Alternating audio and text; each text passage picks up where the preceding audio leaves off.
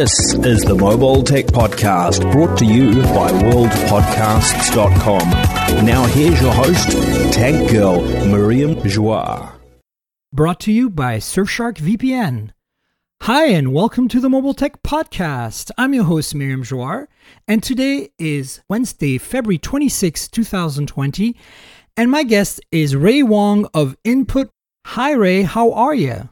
How's it going? I'm good. I'm great too. So I hear that you have a Galaxy S20 Ultra in your pocket right now. I do. I've been testing it since last Thursday, shooting a lot of photos, really putting it through its paces, and yeah, it's been an interesting experience for sure. Are you excited? It's a loaded question, I know. It is a loaded question. I mean, this is Samsung's best. It's Samsung's most expensive flagship phone. It's their most powerful. And, they, as always, packed it with as much new technology as possible. And, there's just so much to dive into, but mainly the cameras, right? There are a ton of cameras on the front, on the rear. And they really went all out this time, at least on paper. And so, yeah. I mean, let's really talk about it because I'm a big mobile photography guy. I'm gonna rely on you because Samsung still hasn't sent me a review in it. As second tier folks, we just gotta wait. But I've played with one obviously at the event in San Francisco, and so I didn't take too many photos with it. But I get a bit of a feel for things in terms of specs. So, what's your general feeling about this camera system before we get into maybe recapping what's where, because, it's pretty unique. How do you feel in general? Are you happy? Are you concerned? I saw you had some issues with autofocus, and there's also been an update since then, since I sent you the topics yesterday. I don't know if you had a chance to try that out. I mean, etc. I was initially very, very excited, big specs, right? 108 megapixel main sensor, 64 megapixel telephoto lens or foldable lens or periscope zoom lens as they call it, with up to 100x digital zoom, which is insane. Well, we know that's crazy. Like, that's crazy talk. It's crazy. It's bonkers. It's like a lot of point and shoots don't even have 100x. But yeah, I mean, also an ultra wide, you get your depth sensor or time of flight as they call it. And so you get 4 cameras on the back, and then you get this also 40 megapixel selfie camera on the front. And it's just like Samsung gunning right for Huawei. There's no doubt about it. Huawei's been doing these big sensors and, these periscope lenses with crazy zooms for years. And now Samsung's like, screw it. We're going to go out and gun right for them. And I thought, also 8K video recording, right? I thought, oh man, this is it. Samsung's really done it. Start of a new decade, 2020. They're hitting reboot a little bit. They got a new, head of mobile, DJ Ko's out, and they got a new guy in. And so I thought maybe this is it. They're going to crush Apple into the ground, really put the iPhone 11 Pro in its place.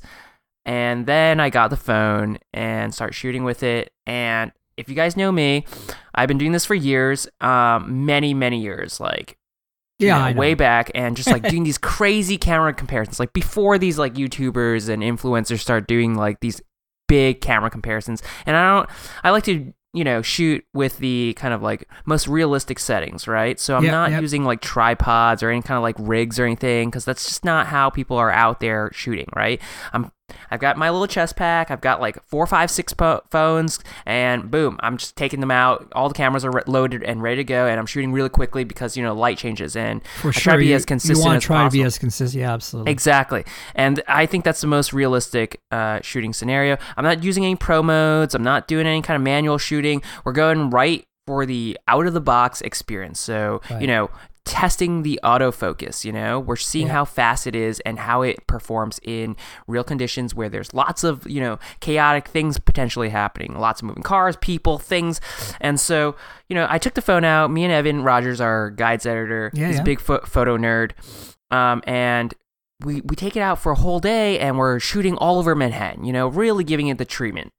We're going all the most touristy locations you can go to. Yeah, I saw. Grand Central, New York Public Library, Highline, Times Square, Brooklyn Bridge, Park, Dumbo, everywhere. It's fun being a tourist in your own town, right? I do that in SF sometimes too. It's great.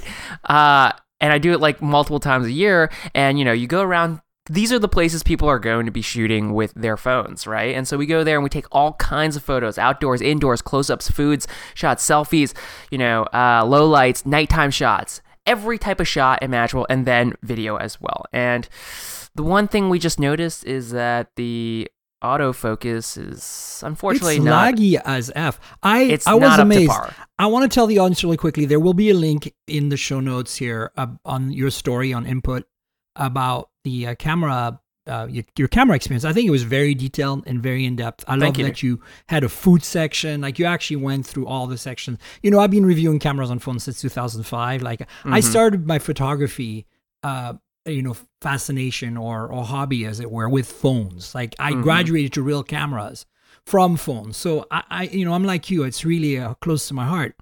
Right. And I'm going to put a link because I loved how in-depth you were, but it's very obvious to me immediately, like just watching those video samples, where you're holding up the keys in front of the camera. Like, I couldn't believe how slow the focus was on that.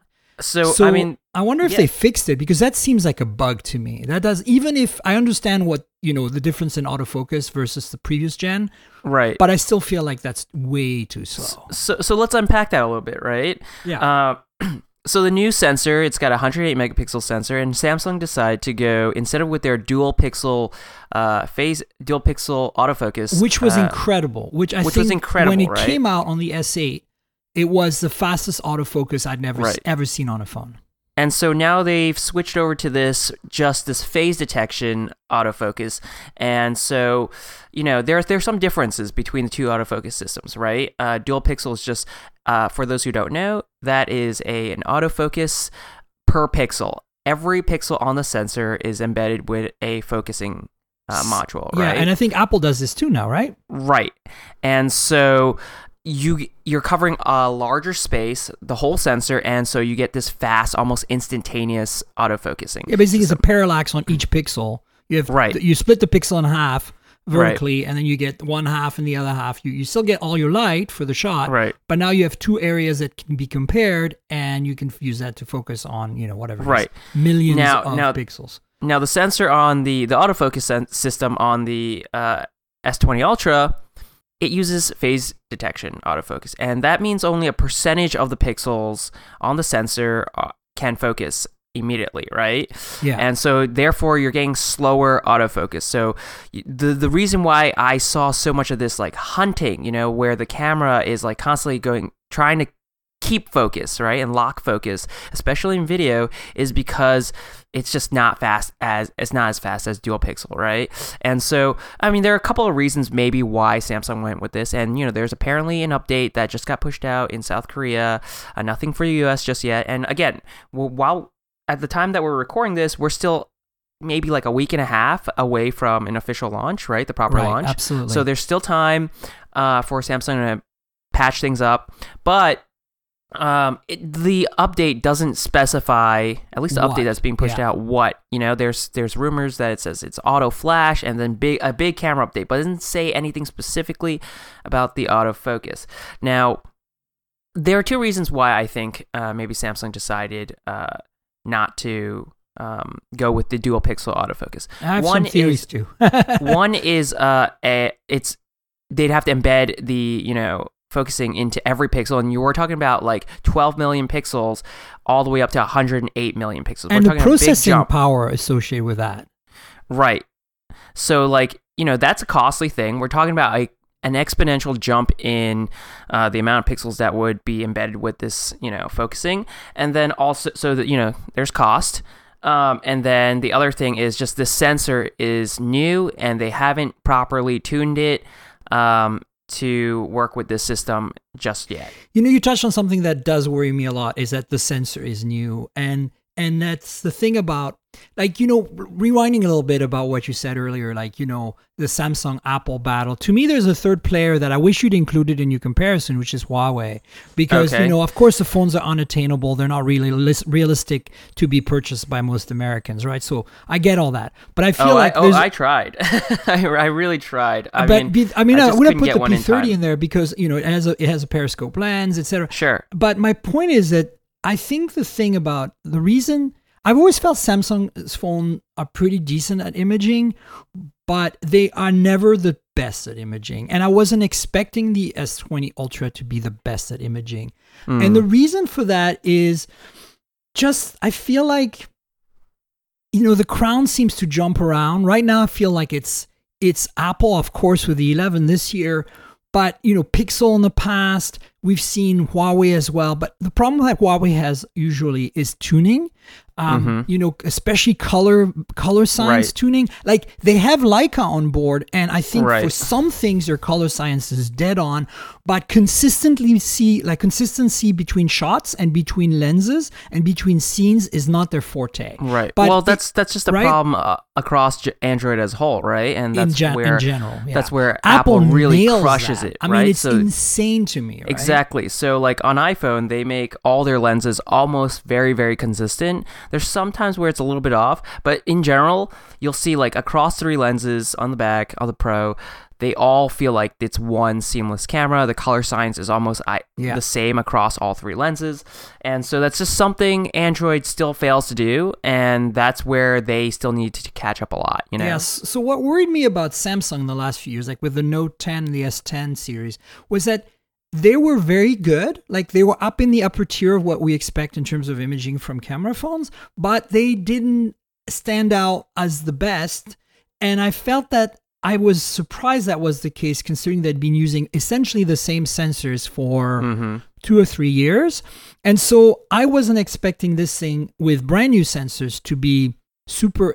I thought it'd be very good, but not to beat the iPhone out of the door, at least, because you need to tune it. And the biggest problem I've had is comparing these high megapixel count, sensors that do pixel binning 4:1 or 9:1, like this is doing 9:1. Is my gripe with that is that Sony sensors have, with the proper implementation, really nailed that. But I feel like Samsung sensors, every time I use a 48 megapixel or 64 megapixel Samsung sensor on a camera phone, I feel that the tuning is not good. The results are just not great. So I was thinking it's 108 megapixel sensor. I'm like, ugh. I mean, I haven't played with the CC9 from Xiaomi, which is the first phone that had that sensor. So I don't know. But I figured with Samsung on board making their own sensor, it would be acceptable and decent. But I knew it was going to be there was going to be issues, and also the amount of processing you need for that. And I'm also torn by the fact that they're using a 64 megapixel sensor for the telephone. And I want to pick your brain about that, because I feel like they're essentially cropping, right? They're using they're not using the whole sensor. The periscope lens is what, like a 3x optical or something, or 4x optical. It's not really that high of an optical zoom, right? And then they're actually using the fact that they have this massive 64 megapixel sensor. But then in low light, you got 0.8 micron pixels to deal with. So how do, like, when you zoom in a lot in low light, how does it behave? Because it can't pixel bin anymore. It would output a 2 megapixel photo if it did. I mean, when you zoom in, it's not doing great. I mean, it's very bad. It's already... Tell us about that experience, both in good light and in bad light. I mean, in the zoom is, I'd say, all right, for a phone. We got to think about... I mean, it's impressive. Is it as good as the Mate, the P30 Pro? I didn't have enough time to play with the P30 Pro, so I can't really say how It's up to about 30x the P30 Pro holds its own. Like, it's fine. But beyond that, ugh.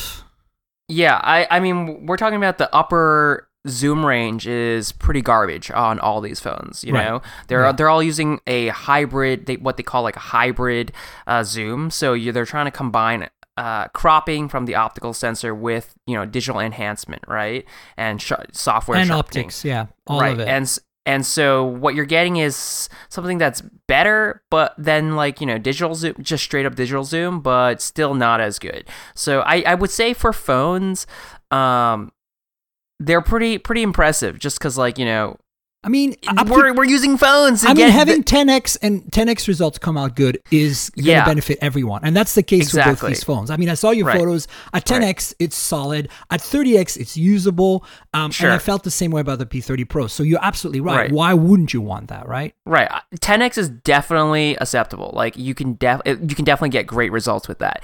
30x, again, you're pushing it. But then anything beyond that is like, okay, why even bother? Because the image is going to look really bad, and then B, it's so shaky. Like the phone is the sensor, the viewfinder is so shaky. Question for you: does it have OIS, or are they purely using electronic stabilization and counting on the fact that they're cropping?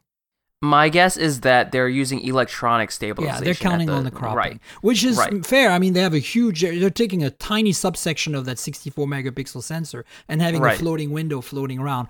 But it sounds like it's not tuned right either. Right.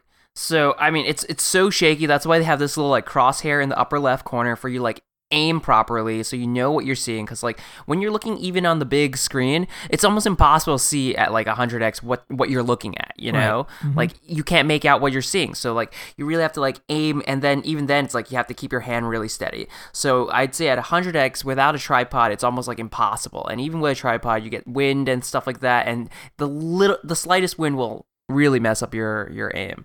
And kudos to Samsung for trying this. This is, again, computational photography in practice. You're taking a sensor that's much larger, you're cropping in real time a sub window of it to get your zoom, and then you're acting some optics for zooming to that, and then you're basically having this floating window that moves, and I think it could become a thing in the same way as computational photography in other areas has become a thing. I mean, I want to know what Google would do with this. Give Google like this tech, let them experiment it, run wild, and apply their computational photography to it and machine learning and AI, and let's see what kind of like sharpened results they can get. And I feel that Huawei would also have an advantage here because they have a lot more machine learning and AI research on imaging than Samsung does. Less than Google for sure. But like it's interesting to me. Like I want you to know, and I think you understand, Ray, but I think I want the audience to know that I'm not knocking Samsung here for trying something new on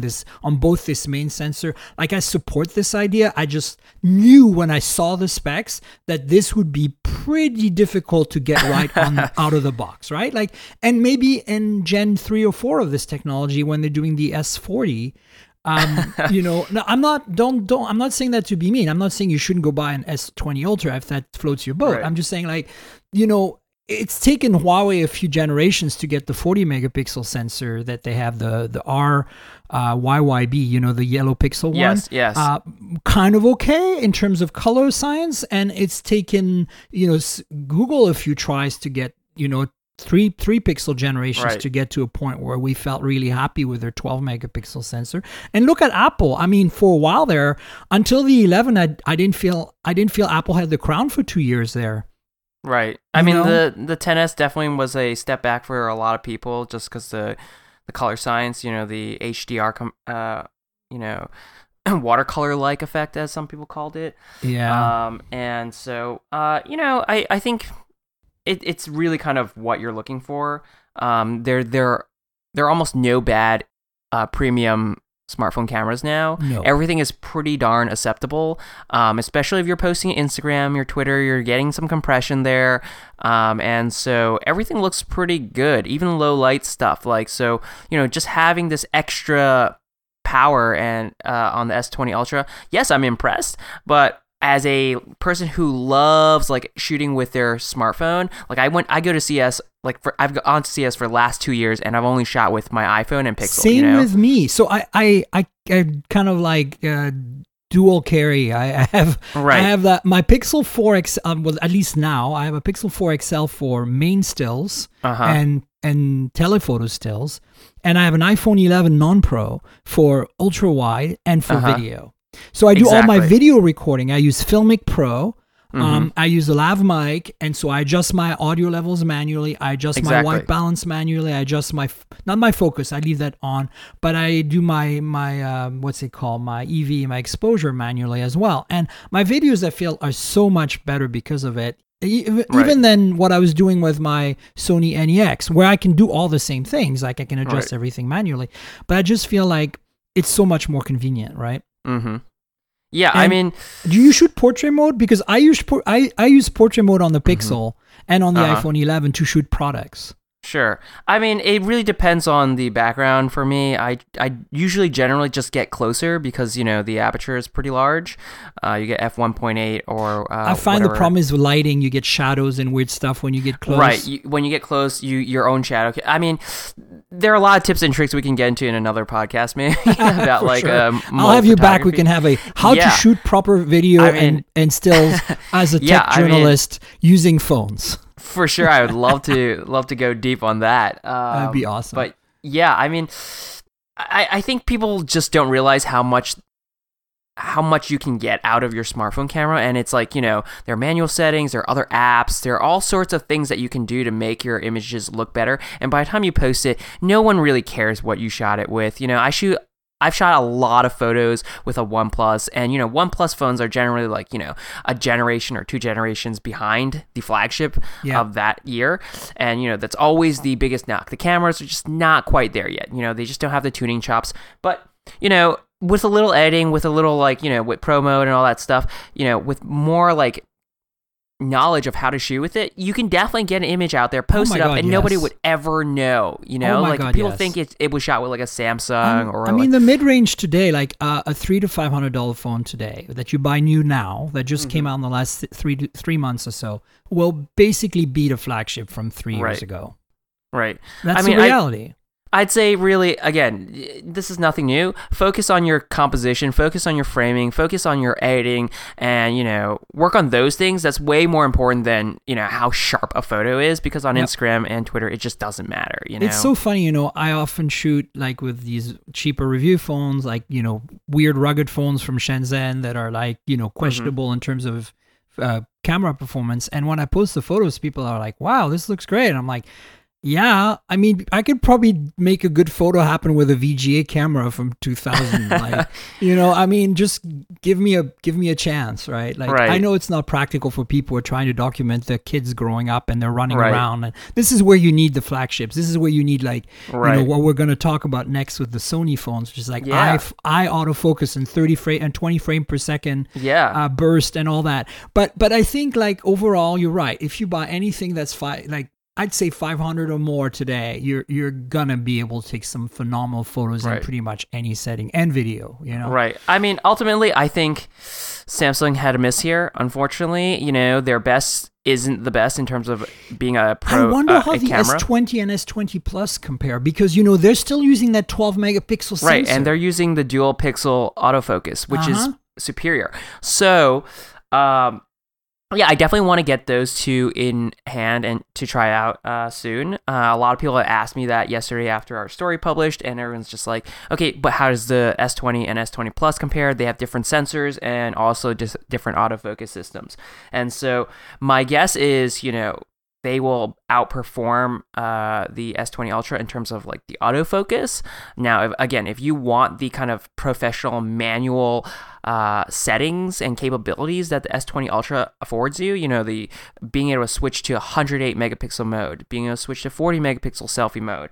If you want that kind of manual control, and, you know, whether it's for shooting landscapes or whatnot, then the S20 Ultra, you can't go wrong. You know, you can focus on it by yourself, tap, lock focus, all that good stuff.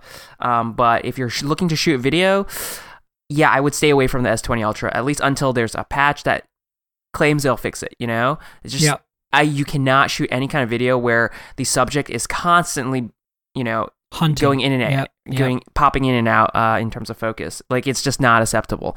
Even like a Galaxy Note 10, you know, has the superior, like, dual pixel autofocus system, and so that is a better video camera than even the S20 Ultra. Or just get an iPhone if you want to do video and call it a day. Pretty much, yeah. I mean, you cannot beat iPhone iPhone in terms of video, like, stabilization and all that. So it's 108 megapixel. Does that sensor have OIS, or is that electronic as well? I hope it does have OIS. I believe it does have OIS. That would make sense, because you want to use the entire sensor. You right, don't wanna, right.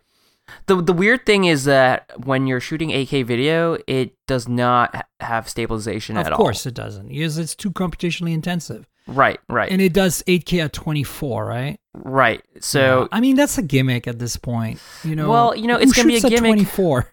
I mean, real artists and real filmmakers, they shoot at 24. When I go to Filmic Pro, I shoot at 24 for some of my smaller projects. But yeah, I mean, this is where Apple has a big advantage, right? With their custom silicon, right? Mm-hmm. And just because of how like power efficient and how powerful their A series chips are, I think Apple could do this 8K, 24 or 30 or 60 FPS and do it way better just because they have the chips to do it. I mean, are they the only ones still that do 4K 60 on the front camera? I don't think anyone else is doing that. Don't quote me on this, but I think they might be. I mean, maybe Samsung on this generation. I know they're the only ones who do 4K 60 on all their cameras and stabilized.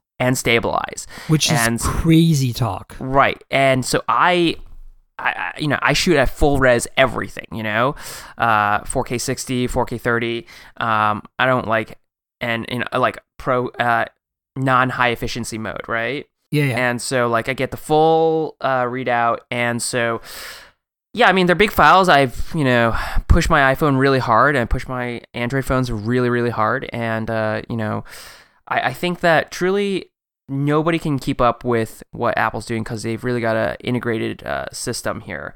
And everyone else is relying on, Qualcomm's chips, which are better year over year, but they still lag behind Apple, and Apple's always it's that vertical integration. And you feel that with Huawei as well. I feel that having their own Kirin chips, I feel that I'm not saying their image processing is faster or better, but they certainly have a leg up in terms of integrating it all together. Right. And you feel that sometimes in, just the speed of processing autofocus. Like, how on the Pixel 4, you still see the, when you take a shot, sometimes you see it applying the HDR plus. Right. It's much faster than it was on the 3 and the 2, right. But you see it, and you don't really see that on a Huawei phone or an iPhone. It's just boom, There's your photo, right? Done. Exactly. So we talked about the telephoto, 64 megapixel without OIS and with a folded lens or periscope lens. What about the ultra wide? What's your experience been with ultra wide on the S20 Ultra? I mean, I think it's fine. It's a 12, right? It's a 12 megapixel sensor resolution camera, and I did comparisons with the Galaxy Note 10 and iPhone 11 Pro, and outdoors they look fine, but in low light it kind of falls apart in the corners, and you definitely get more image noise. How is low light in general on the S20 Ultra with this 9:1 pixel binning on the main sensor? What are the f-stops on all these lenses? Do you know off the top of your head? I believe the ultra wide is f1.8. That's not bad for an ultra wide. I mean, they're ultra wides. There's no OIS for this particular lens. No. There's never been for ultra wide. It's really not that much of a need, honestly, unless you're shooting video and then you need like that GoPro stabilization style. Well, I mean, I disagree. I feel like I love to see OIS on all the cameras. Me too, ideally, but I feel like the ultra wide is probably the one you could probably get away with electronic stabilization if your sensor was big enough. Sure. I'd rather see larger pixels, honestly. I'd rather see like an 8 megapixel sensor with large pixels that crops down to 6 or 7 megapixel and has a bit of EIS on an ultra wide. And we're not seeing that right now. I mean, now that I've used the Mate 30 Pro from Huawei that has that 40 megapixel for the ultra wide, it's insane, Ray. It's like you've never seen ultra wide pictures in low light this good. I mean, ultra wides, I love shooting with the ultra wide cameras on all the phones. And the most disappointing thing is just low light performance, right? It's just softer. There's more image noise, even indoors. Where there's still quite a bit of luminance, it just doesn't look as good. And especially on video, you can see the artifacts. So I would like to see some more improvements there. I know ultra wides are supposed to be more for like landscapes where there's like less things moving around, but like, I'm not out. I love using ultra wide as for street photography. So that's why, when low light happens in street photography, I think low light happens, period. I want to get a t-shirt printed that says "low light happens."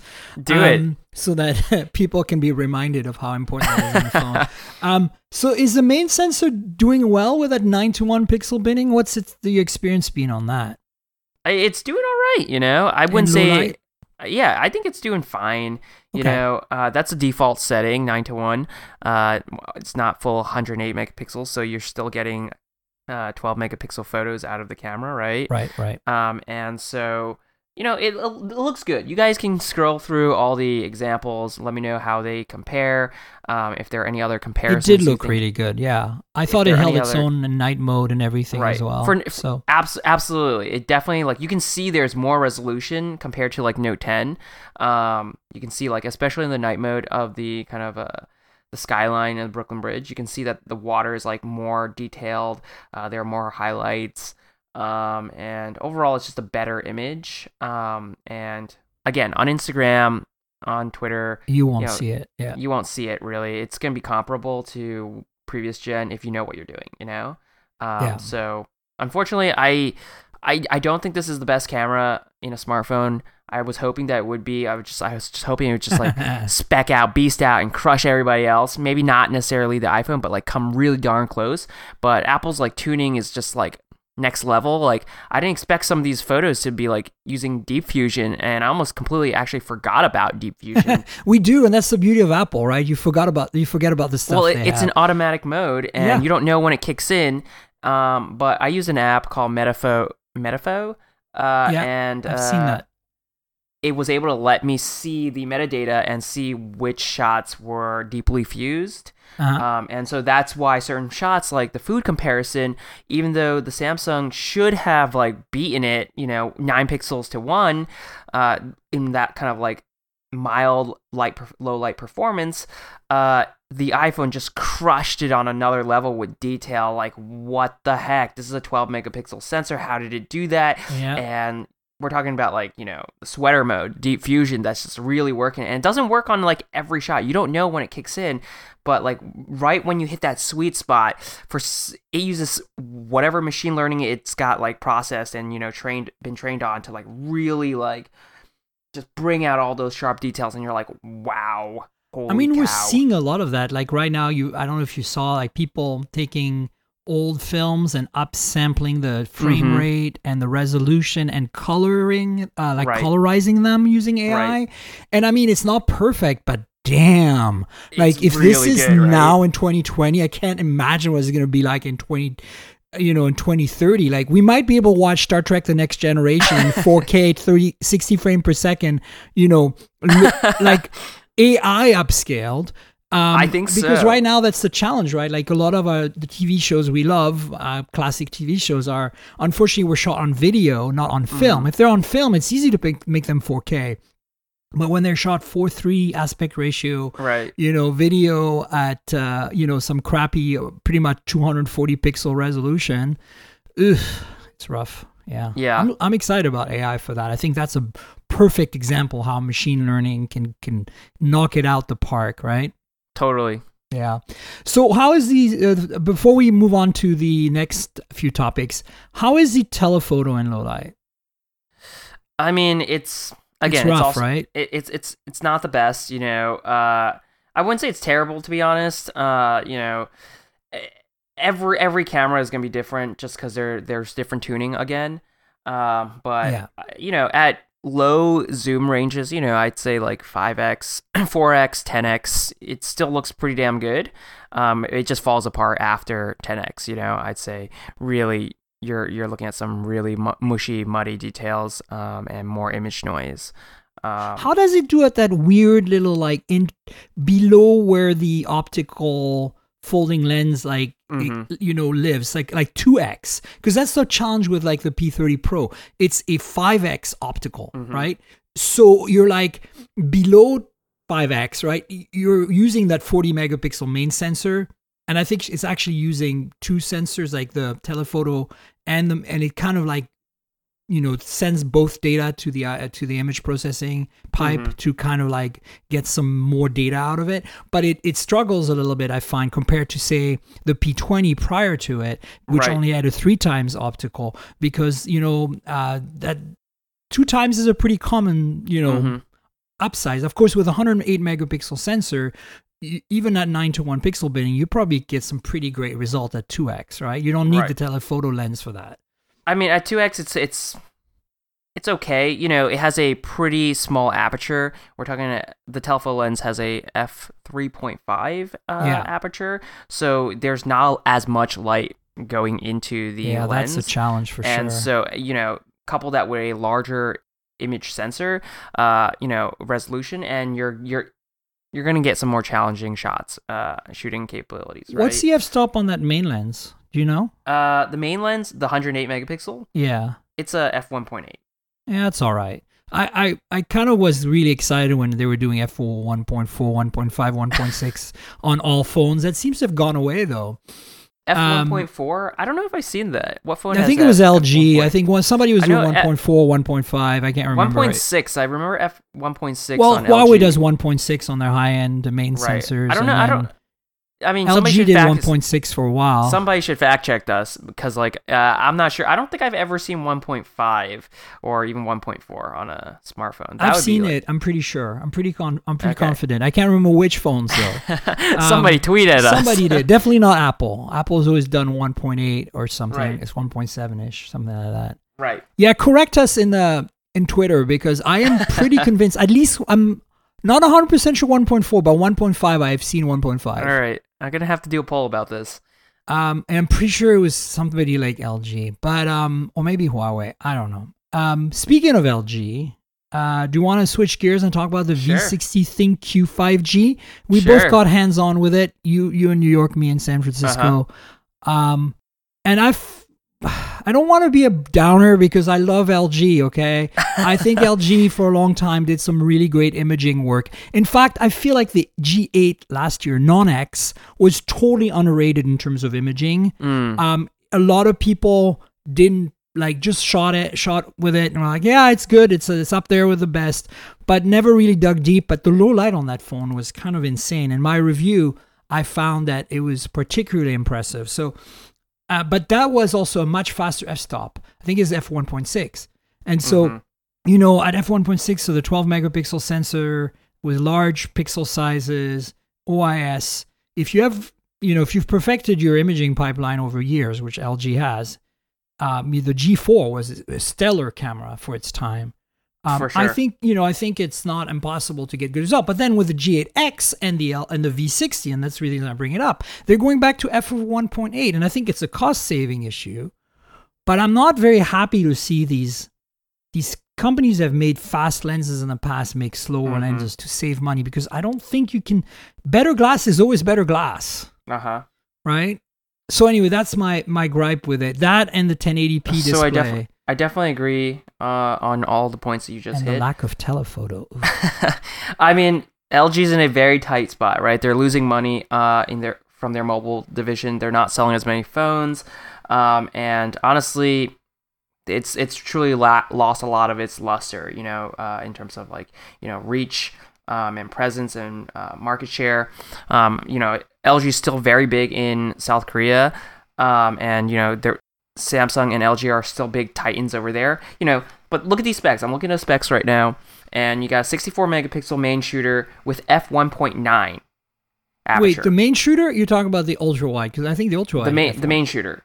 So the ultra wide is a 13 megapixel camera, and so yeah, I mean, we're talking about some specs that are not great, compared to what they've done before. And again, like you also just mentioned, there's no telephoto, what the heck? Yeah, it's weird. So, I was right. So I'm looking at my G8 review. The f-stop on that main camera is f over 1.5. Okay. f over 1.5 OIS, 12 megapixel, 1.4 micron. And the ultra-wide have f over 1.9, which for an ultra-wide is stupid fast lens. Right. So they still have an f over 1.9 ultra-wide on the V60, but their main lens on the V60 is not. It's not fast. I can't remember what it was. The specs were conflicting, so I'm not sure. I have to look. Right. So, I mean, ultimately, LG's in a tight spot. I think what they're really pushing for is this, hey, look, we are selling these phones, our flagship phones, with this dual screen accessory. And we saw That's that with the shtick, right? Right. We saw that with the G8X. If you, in the US at least, if you bought the G8X ThinQ, you got the accessory, and it was a pretty good bundle. It was like, I think it was like $700 for both together. So you're getting like 2 screens for $700 or $700. And LG really has no more cards to play, unfortunately. Have they announced pricing officially on this? Because they said they would be really aggressive. No, they have not. My understanding, and I'm just like, this is my thoughts more on like, looking at the spec sheet, like without a telephoto, I'm looking at the actual official LG specs that they emailed this morning. Mm-hmm. The main lens is f/1.8, which compared to 1.5 last year on the G8 is bleh. But anyway, that and the 1080p display instead of 2K, which I don't really care about personally, but I feel like as a cost cutting and the lack of telephoto means to me that, they kind of hinted that they would be competitive with the entry level S20, but I think this is going to undercut the S20 when it finally hits the carriers quite a bit and still include the dual screen, which is, I think, the shtick, as I said. But I don't find the dual screen very helpful. Like, I use the G8X dual screen, and I kind of wanted to pull the phone out and just use it as a phone. And then I was like, well, that makes it kind of a crappy flagship now, does it? When you look at it in the vacuum without the case, it's the same with the V60. It's like, okay, yeah, it has a lot of good specs, like 865, and it's got like 5G, and it's 64 megapixel main sensor. That's kind of why they said they don't have a telephoto, right? Which we should digest that in a second, because and I have issues around that. 5,000 milliamp hour battery, that's really good. That's really good for a 1080p screen, But at the same time, if you're putting on that dual screen, then it's going to suck more battery, And that dual screen is kind of useless, so you probably ended up using it as a normal phone, and at that point, it's no longer a flagship. It doesn't feel like a flagship with these compromises. I disagree that it's useless. I think there's definitely some interesting functionality there, and multitasking. I actually, oddly enough, enjoyed using it, except for the kind of way you activate the dual screen. I think the UI for that is terrible, because I think the UI in general is terrible. It's just not intuitive. It's like, for example, launching the gamepad, you have to launch it on the second screen, but it shows up on the other screen. It's weird. Shouldn't the app that you launch on the screen that you opened it on? It's very funky. But I personally actually did enjoy using having a Twitter feed and my Feedly open at the same time, just because I always have those two apps. I feel that I always have to set it up, and it's just more work to set it up than to just use it. Right. And though I end up realizing after, at first I was like, this is cool, let me try it out, let me use multiple apps at the same time. And then after a while I was like, it's a kind of hassle to use in terms of experience, user interface. Right, it's a hassle. And so I was like, then after a week I was like, I'm carrying extra weight and an extra case that's using battery that I don't need.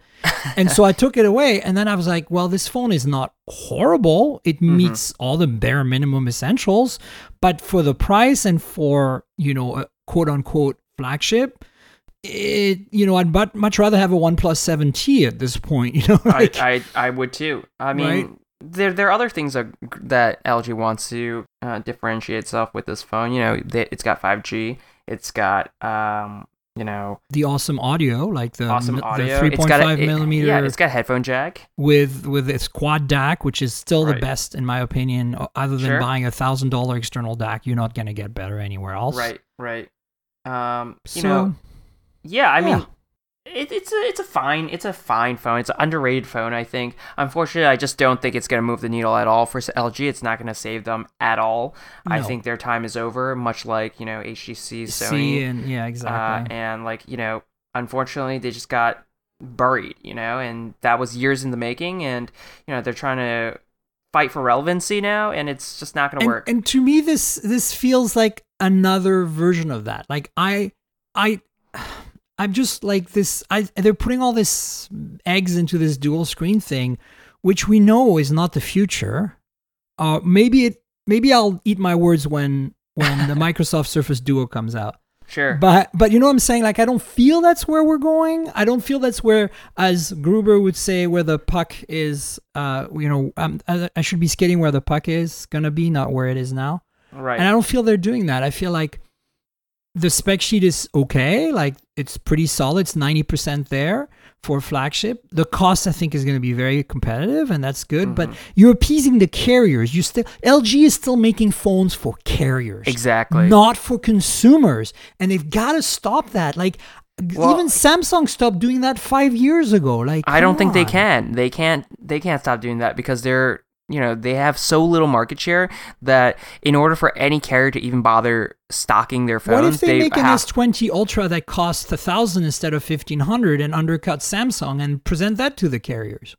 I mean, I think that's still going to be a hard sell. The components, the build costs for they don't S20, have the economies of scale, do they? Exactly. Yeah. And so I just don't think it's going to happen, unfortunately. LG's positioning this almost like, they weren't affirmative on it, but it's pretty obvious to me that they're positioning it as kind of a alternative to the foldable phones that are out there, Samsung's Z Flip, Galaxy Fold, and Razer.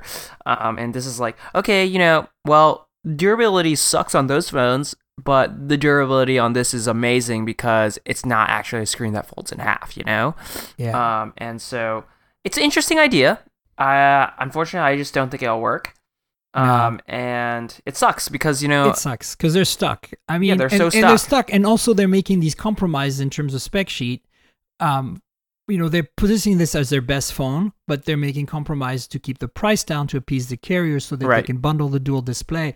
And it's just all snowballs downhill like a terrible disaster in the making. Like, I just feel like, I'm not going to say no to this. So I'm not going to not recommend this one. I'm sure it's going to be very competent, just like the G8 that I reviewed last year and the G8X that I used but didn't review last year. And but still overall, I'm just like, where is the excitement? Where's the enthusiasm? As an audio person, yeah, I can see this being a good choice. The camera, I'm really worried when, Hubert of Uber Gizmo and I were both at the briefing here and we asked, who makes the sensor? And they were super cagey. Like, that's when like, is this an OmniVision? Please tell me this is not an OmniVision sensor. It's like Samsung sensor, maybe. But if it's a Sony sensor, I'm much more on board. Like, why can't you tell us? Like, what's the issue here? Like, this is important. This is the stuff that we generally can get a good feel. If it's a Sony sensor, we know it's going to be doing better at this pixel binning than, say, a Samsung sensor will right now. And so it has actually 3 cameras on the back. There's a time of flight camera on the back, so don't get that confused with a telephoto because there isn't. Right. And so how do you feel about their spiel that you don't need a telephoto when you have a 64 megapixel? Well, my question then is, okay, at 2 times or 4 times zoom, are you no longer pixel binning then? Because in low light, it's going to fall apart, especially at f of 1.8. Well, I think... the way they see it is that most people just don't use their telephoto lenses too often, right? And so, they can definitely do portrait mode with effects, the time of flight, yeah. Right, without a and that's fair. Telephoto lens, so they're saving some costs there.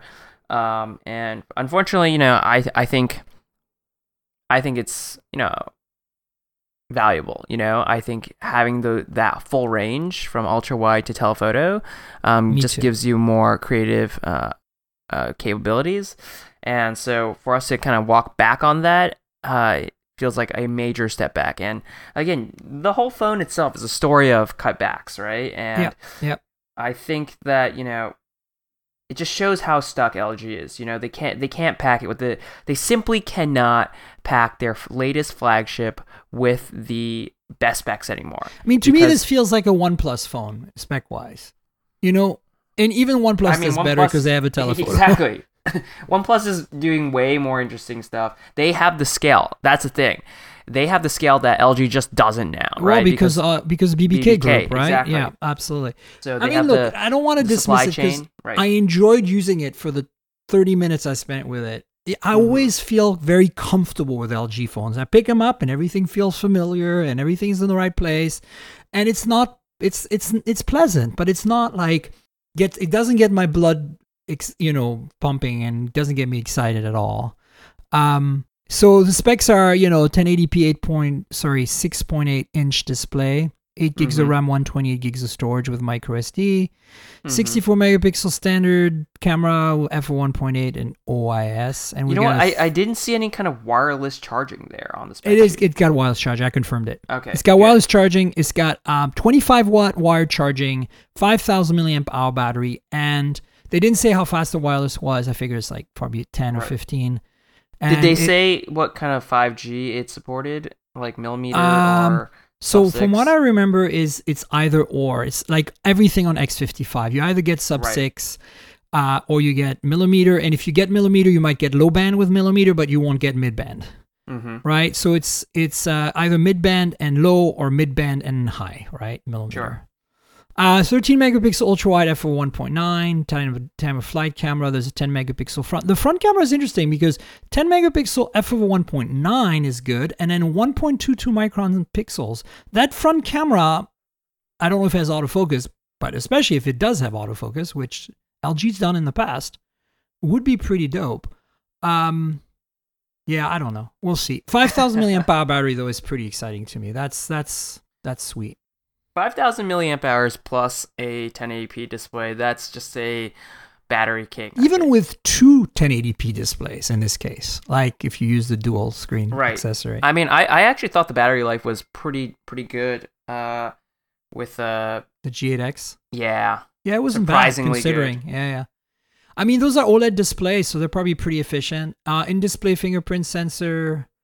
I mean, look. Headphone jack and quad jack. This is not a bad spec sheet, but let's see how it goes. I want to see a price, and I want to see, I want to use it, especially the camera, because it might surprise us. It might. So we'll see. We'll find out. Speaking of cameras and Sony and sensors and Samsung and sensors, Sony came out with new phones. Yep. How do you feel about that? I mean, they are... You said Sony is like on their way out like HTC earlier, so... I mean, Sony... I don't think they are, though. See, that's the thing. Sony, it's like... And LG, I think, where HTC didn't have the advantage is Sony and LG. LG sells fridges and washing machines that are going to subsidize the mobile business. Sure. And Sony sells TVs and other really awesome consumer electronics like PlayStation that's going to subsidize the phones. I actually feel like Sony phones are in for the long run and are always going to be a niche item. They're going to be always expensive and quirky and weird.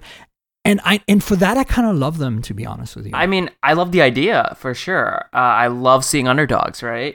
And I especially love, everyone's like, just give up already. But I love seeing like companies like HTC or LG or Sony, like they're still trying, right? And like you said, for Sony and LG, their mobile division can be subsidized by the rest of their business, right? Yeah. And so, but the thing is, like, Sony used to be interesting in terms of like smartphones. The last real Sony phone I was really interested in was maybe like the Z3, right? And I was like, amazing battery life. They also made a compact version of that. Oh, that was so good. It was so good. And it was like flagship everything, had the box design. And like now they've really just like leaned way more in terms of like the imaging and their camera overlap, right? But I kind of like that they finally woke up and realized, oh, hey, we have an entire camera division that's kicking ass. For a long time they were afraid of cannibalizing their camera business with mobile, remember? And we would never remember that for the longest, until the Xperia 1 last summer, there wasn't a single Sony phone with OIS. Yet they make most sensors and lens systems for everyone else with OIS. That kind of killed me. I mean, it's a lot of stuff that just didn't make a lot of sense, to be honest. And this phone, these phones that they've announced, Xperia 1, 2, they teased an Xperia Pro. And Xperia 10 too, yeah. I mean, it's all very confusing, right? There's like I kind of like the Mark II, though. That's kind of a Sony thing. A lot of people are pissed off by the name. I'm like, you don't understand. That's how they call the alpha cameras. That's how they call like their headphones, Right. I mean, I don't. Sony's going for this like ultra high end, where it's so niche, like you just said, right? Yeah. They have their niche Walkmans that like still alive and they're for pure audiophiles. Then they have these like cameras that are really great, and then they have these, now they're trying to push out these smartphones that, you know, are supposed to plug into your video camera and act as a little monitor, and, you know, has HDMI output or input, and, like, you know, has these multiple cameras on the back. I don't know, it's got this like weird super skinny 21:9 aspect ratio because most people are shooting with their cameras are shooting in that, and I love that ratio. they call it a 4K display, but it's really a 3K display, because at that Right. aspect ratio you're cutting off a bunch You're of cutting off pixels. a bunch of stuff. Sorry, I mean, folks. I mean, it's not UHD is what it is not. No. And so here's my thing. Sony has had all this experience making smartphone sensors and selling them to other phone makers, and yet for year over year their image tuning has been garbage. I agree. The company that makes the sensors, that is the most, you know, should know the most about their own shit, doesn't know how to make the image quality look good. And I looked back at, like, you know, my year over year comparisons before this podcast. I'm like, yeah, why is the color so bad on Sony phones? It's always been bad, you know, compared to an iPhone 6 way back, you know, Xperia Z3, I mean, it's just never been good, you know? No. How could a company that makes the sensors not be able to tune the software so that the picture quality is just like impeccable, kind of like their alpha cameras, you know? Like, how? They just claim seems... that they're trying and that this is their second gen, and it's, you know, I want to see the delivery, because when they claim that on the Xperia 1 and the Xperia 5, by the way, I like the 5 way better than the 1 because it's much more affordable and a better battery life and better form factor, smaller. But it didn't deliver. Like the spec sheet was there, but the images weren't there, right? You played with it. It wasn't that good. Right. I mean, the fact is, this phone is not going to matter. Not even to the cinema files. And the reason why it's not going to matter to even like the filmmakers is because guess what's in their pocket? An iPhone. And guess what takes the best video? An iPhone. An iPhone. Yeah. Exactly. I do like a few things in there, though. I do like that. I do find it interesting they're sticking with a triple camera system that's 12 megapixel across the board. So they're using large pixel sizes. That's making me happy. I'm happy about that they have a photo pro mode that replicates the alpha camera's UI. That should be interesting. I'm not sure if, you know, this is a selling point. I mean, as you said, nobody's going to buy this. So I mean, I this is all hypothetical at this point. I don't think it's a selling point because the demographic that actually goes into manual mode on their phone is going to buy a Fuji small. camera or an actual alpha camera. Exactly. Right? Yeah. They're just not. The thing is, like, unless this thing had like a massive sensor, you know, really went toe to toe with like their RX 100 series, this thing is not moving the needle, man. I mean, all the eye tracking in the world is not going to make this phone I do like appealing, that, though. You That's know? the one thing that stands out to me. By the way, we didn't mention it. So it can do 20 frame per second burst, which nobody cares about on a phone, but it can. But it does. What's more interesting is that 60 frame per second, so 3 times for each of these 20 frame per second shots. It can track eyes, and if it doesn't see eyes, it can track faces, and it does that very, very quickly in real time, at least on the demos we saw. We haven't touched these phones because this is not MWC, this podcast, right? Like, this is the stuff they were going to show us at MWC. We would have touched these phones, you know? Correct. We would have been able to put that to the test. But look, I'm going to get a review in it and take it through its paces. I have to. This is kind of fascinating to me. Like, I kind of want to believe, because I love Sony products and I love especially their camera products. Me too. And I want to believe that one day they'll get their head out of their ass and deliver something that will be competitive and surprise us. So, I mean, I think it might just be us, you know, we're an older generation, perhaps, right? And, you know, we loved Sony. We had Sony growing up, and they always made cool stuff. But come on, the new kids, they just have no affinity. They have like no connection to Sony. They could care less what happens to these, like, this brand. It's doesn't connect with them, and so it doesn't matter to them at all. Yeah, no, I mean, it's a niche player, but I think, like LG, they can subsidize that niche, and they're going to continue. Yeah, but for how long? You know, well, Sony's two biggest money making businesses are PlayStation and the imaging division, right? Oh, and the imaging, yeah, you're right. It does and do so very well. Sony has been losing so much money. I don't have the report up, the latest report, but like they continue to bleed money. This division is like I mean, I'm surprised they didn't just sell it off already, spin it off and sell it off, because that's like what they did with Vio. Right, that's what Kaz Hirai was doing with almost everything that was losing money. They spun it off, sold it off, and just like Yep. their money making stuff is their PlayStation, their imaging stuff, and their movie business. And even then, it's like they had to cancel what was that PlayStation View, right? They had to kill PlayStation View because it's just couldn't be competitive enough. Streaming wars there's just too many players now, and so I don't know, man. I just see this as another losing phone. Personally, the geek in me, like you, we definitely want to play with these things. I mean, I'll drink the Kool-Aid on this one. Send it my way, Sony. Like, I mean, okay. I want to continue because we've got a bunch of more news to cover. But just quickly for the listeners, check out the show notes. I'll have a link to a Verge article that spells out all the 3 phones that were announced. There's the Xperia 1, 2, which is Mark II, Xperia 1 next generation, if you want, which we just discussed. Then Xperia 10 Mark II, which is kind of like a remake of their mid-range 10 phone. And then there's an Xperia Pro, which is basically the same as the Xperia 1, but with 5G millimeter wave instead of low band sub-6. And that thing has an HDMI input, so you can use it as a display for a video camera, like an HDMI monitor. But it also lets you take that HDMI stream and broadcast it over 5G millimeter. And apparently they have some broadcast equipment that's compatible with that. So this is really a pro play for the television studio people. I think this phone... Bizarre product. I mean, 5G millimeter wave streaming, I mean, it sounds amazing, but like this year, next year, no, not even. Maybe in this is 5 years out, this phone... this might work in Japan, actually, potentially. Exactly. That's the thing. Like, their broadcast, television stations in Japan might be outfitted with this stuff. Who knows? Right. But it's interesting. Huawei announced a bunch of stuff at not MWC.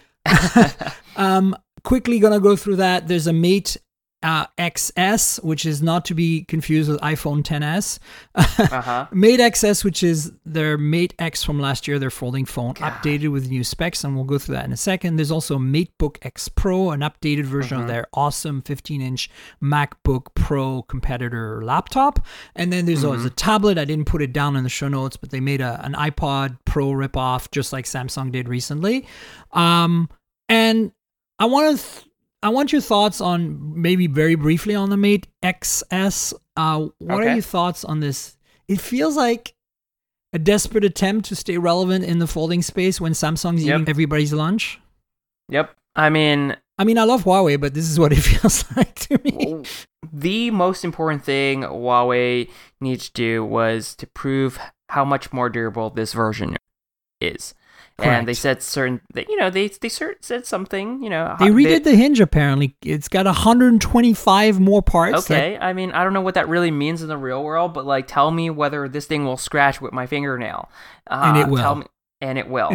I mean, the screen is folding outward. Screen. Yeah. And so, the X, I think, it only launched in China, so it was very limited release, and I honestly haven't heard much about it since. Ben Sin, who lives in Hong Kong, he played with one. Okay. There's a few people that have posted some good reviews, or rather some good content around them.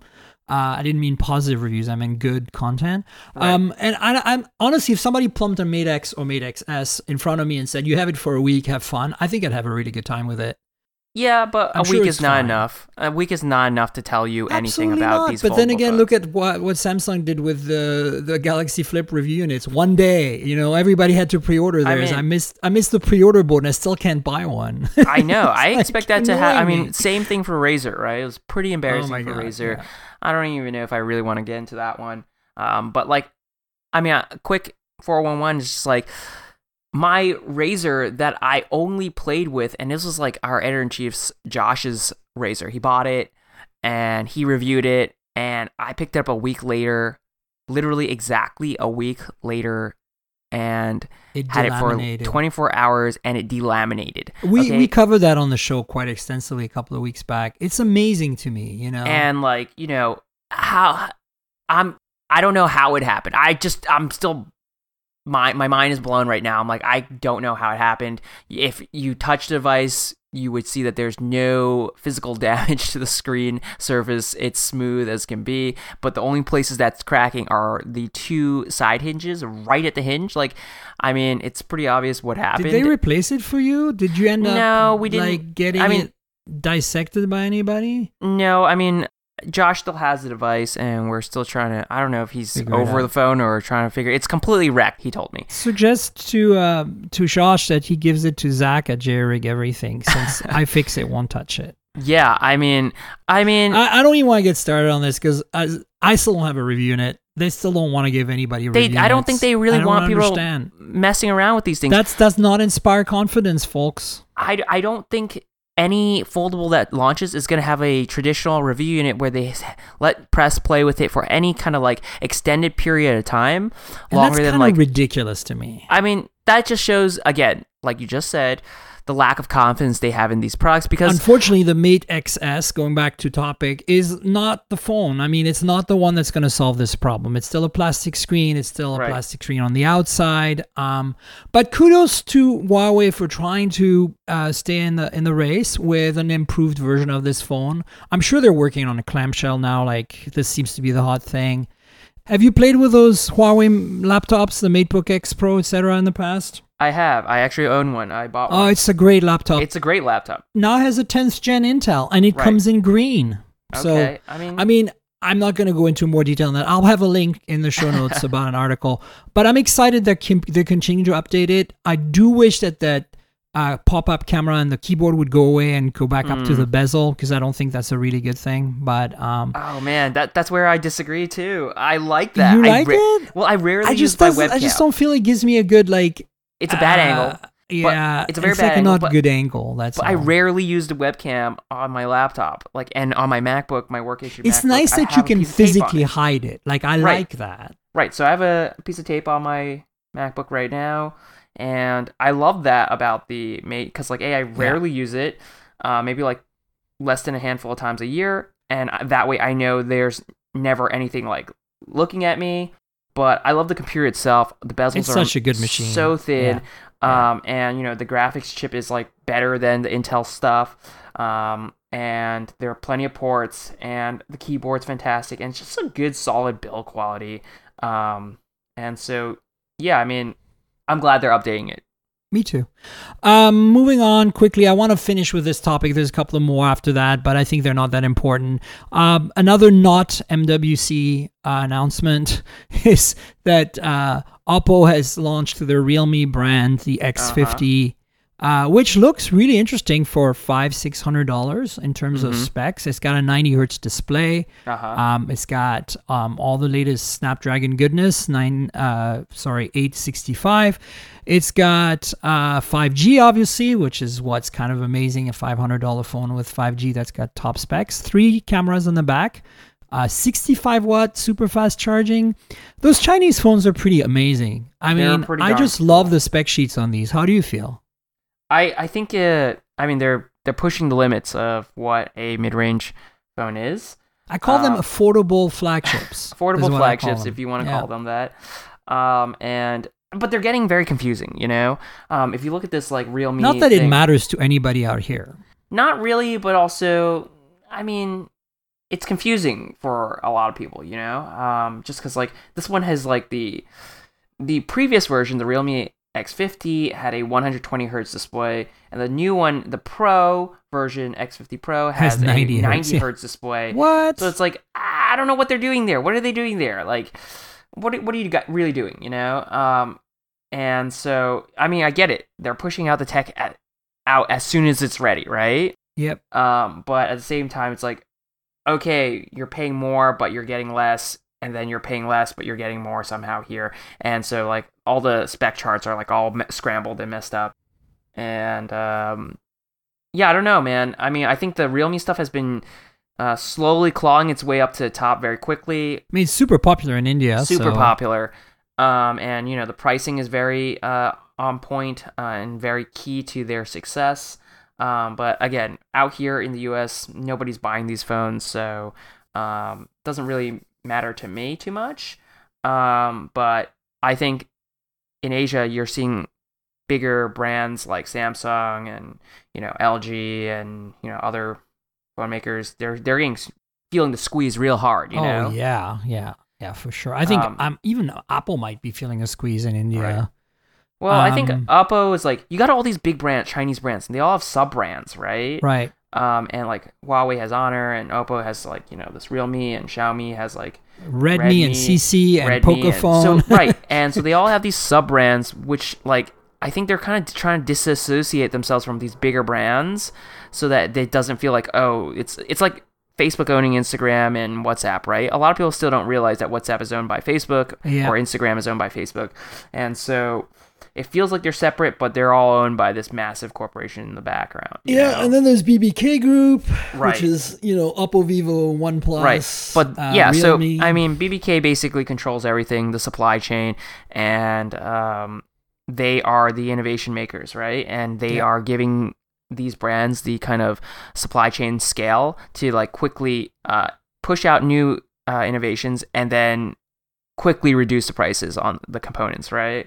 In a way that LG and Samsung cannot keep up with. And so I can only see these brands getting more popular over time, especially, in emerging markets, like India there are tons of people there, and they're all looking for their next big thing, and they're basically growing their brands there very quickly. But I look at this phone and I'm like, okay, this is great. The price is good, but the price isn't great. Like for India, this is a very expensive phone.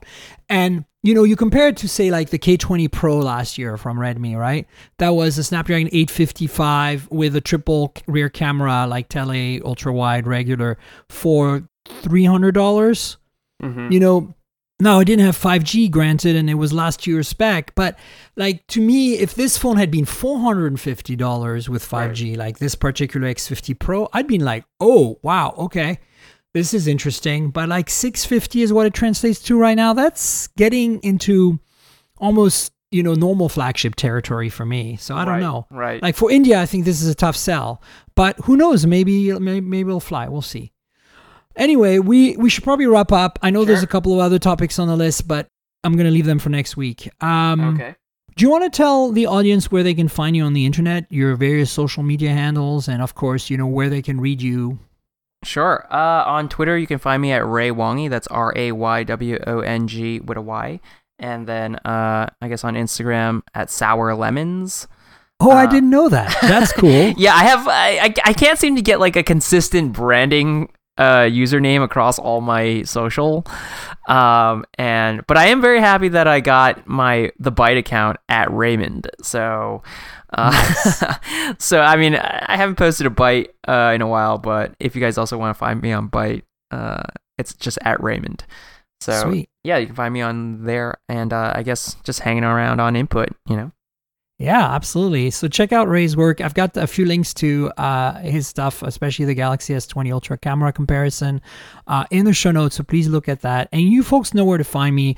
I'm at ThinkGirl on Twitter and Instagram. That's TNKGRL, like the comic book character, but without the vowels. That's how you'll remember. Twitter is where you want to interact with me about this podcast. If you want to ask me questions, correct us on that F of 1.4 and all that, do it in Twitter. And then if you want to look at pretty pictures taken with phones or pretty pictures of phones, also sometimes of phones taken in phones, that's like very meta there. Check out my Instagram. There's also a YouTube channel, Mobile Tech Podcast is what it's called, where you'll find hands-ons like the LG V60 ThinQ 5G. That's a handful, mouthful, of a name. But you'll find a video hands-on of that there. So youtube.com/Mobile Tech Podcast. Basically visual compliments to the show. And of course, the show lives at mobiletechpodcast.com. So check it out. If you subscribe for the first time, or rather listen for the first time, and you want to subscribe, go to mobiletechpodcast.com. There's links to subscribe with Google Podcasts, Apple Podcasts, Pocket Casts, Spotify, a few other things. And there's an old school RSS feed there too, if you like to use that for subscribing to shows. Please rate the show and review the show on those platforms that support it. We appreciate that. So that's it. And now I'd like to take a minute to thank our sponsor, Surfshark VPN. Surfshark is a VPN service that makes online privacy protection easy and attainable. Surfshark encrypts all internet traffic sent to and from your devices and ensures that your IP address remains hidden to make sure nobody can see what you do online. On top of that, they block ads, trackers, malware, and phishing attempts. And unlike other VPN services, you can use it on as many devices as you'd like simultaneously. I use it when I travel to protect my privacy when I'm on open Wi-Fi hotspots. And say I want to access Netflix US when I'm in the UK. I can do that with Surfshark VPN. Another example is the other way around. Say that I'd like to see a UK show on Netflix, but I'm in the US. Well, Surfshark VPN lets me do that. So that's how I've used Surfshark VPN, both while traveling and when at home. And now I'd like to share the love. I want you to try out Surfshark for yourself with my exclusive limited time deal. Click on the description below or go to surfshark.deals/mobiletechpodcast. That's surfshark.deals/mobiletechpodcast. Thanks to Surfshark VPN for sponsoring the show. Thanks, Ray, for being on the show. Really appreciate it. Yeah, thank you for having me. It was a lot of fun. Yeah, we'll have you back again sometime, maybe to discuss how to make proper use of camera phones on video and photos. I love it. Yeah, so stay tuned, folks. We'll have another show next week. And until then, cheers, everybody. See ya.